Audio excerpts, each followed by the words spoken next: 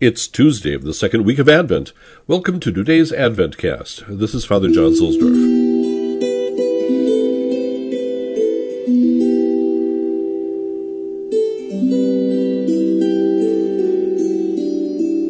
From The Road to Bethlehem, Daily Meditations for Advent and Christmas by St. Alphonsus Liguori.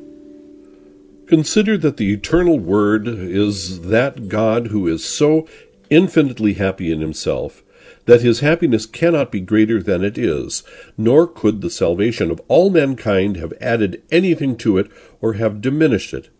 And yet he has done and suffered so much to save us miserable worms that if his beatitude, as St. Thomas says, had depended on that of man, he could not have done or suffered more, as if without him he could not be happy.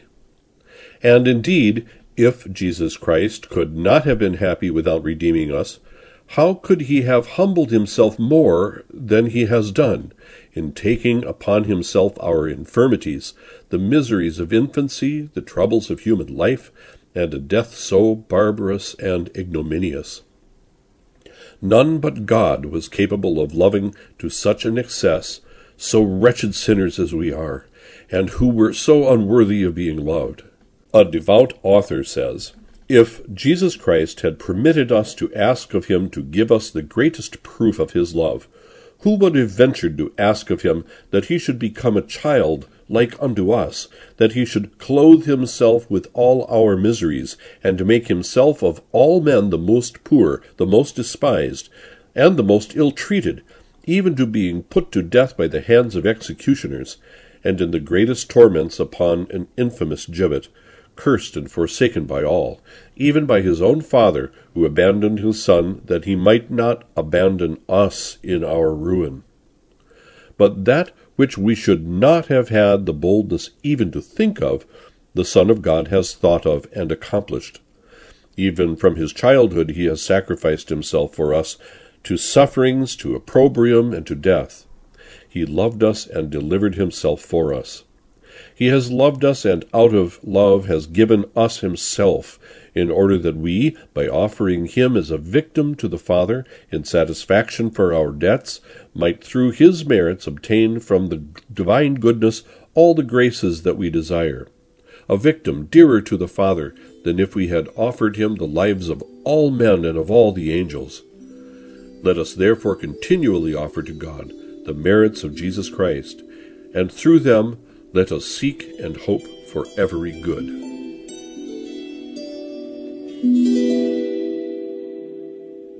The Church has proclaimed the Marian Dogmas in direct service to faith in Jesus Christ, and thus not primarily in devotion to the Mother.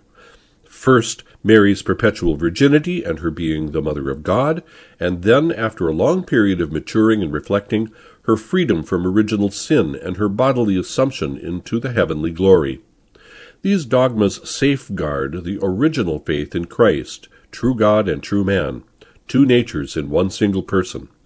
They also preserve the indispensable eschatological tension by pointing, in the Assumption, to our common destiny, which is everlasting life, and they safeguard faith, at present challenged, in God the Creator, who in full sovereignty can freely interfere with the laws of nature, and this is the meaning, in our days less understood than ever, of the truth about Mary's perpetual virginity. After all, as the Council once reminds us, Mary, having entered deeply into the history of salvation, in a way unites in her person and re-echoes the most important doctrines of the faith, Lumen Gentium 65. The Church's Mariology comprises the appropriate correlation between Scripture and tradition, the necessary integration of both. The 4 Marian dogmas are clearly based on sacred Scripture. But there we are dealing, as it were, with a seed that germinates and bears fruit in the living tradition as expressed in liturgy, in the sensitivity of the faithful, and in the investigation of theology guided by the magisterium. It is precisely through her person, being a Jewish maiden who has become the mother of the Messiah, that Mary ties into one living and lasting unity Israel and Christianity, the synagogue and the church. Joseph Ratzinger.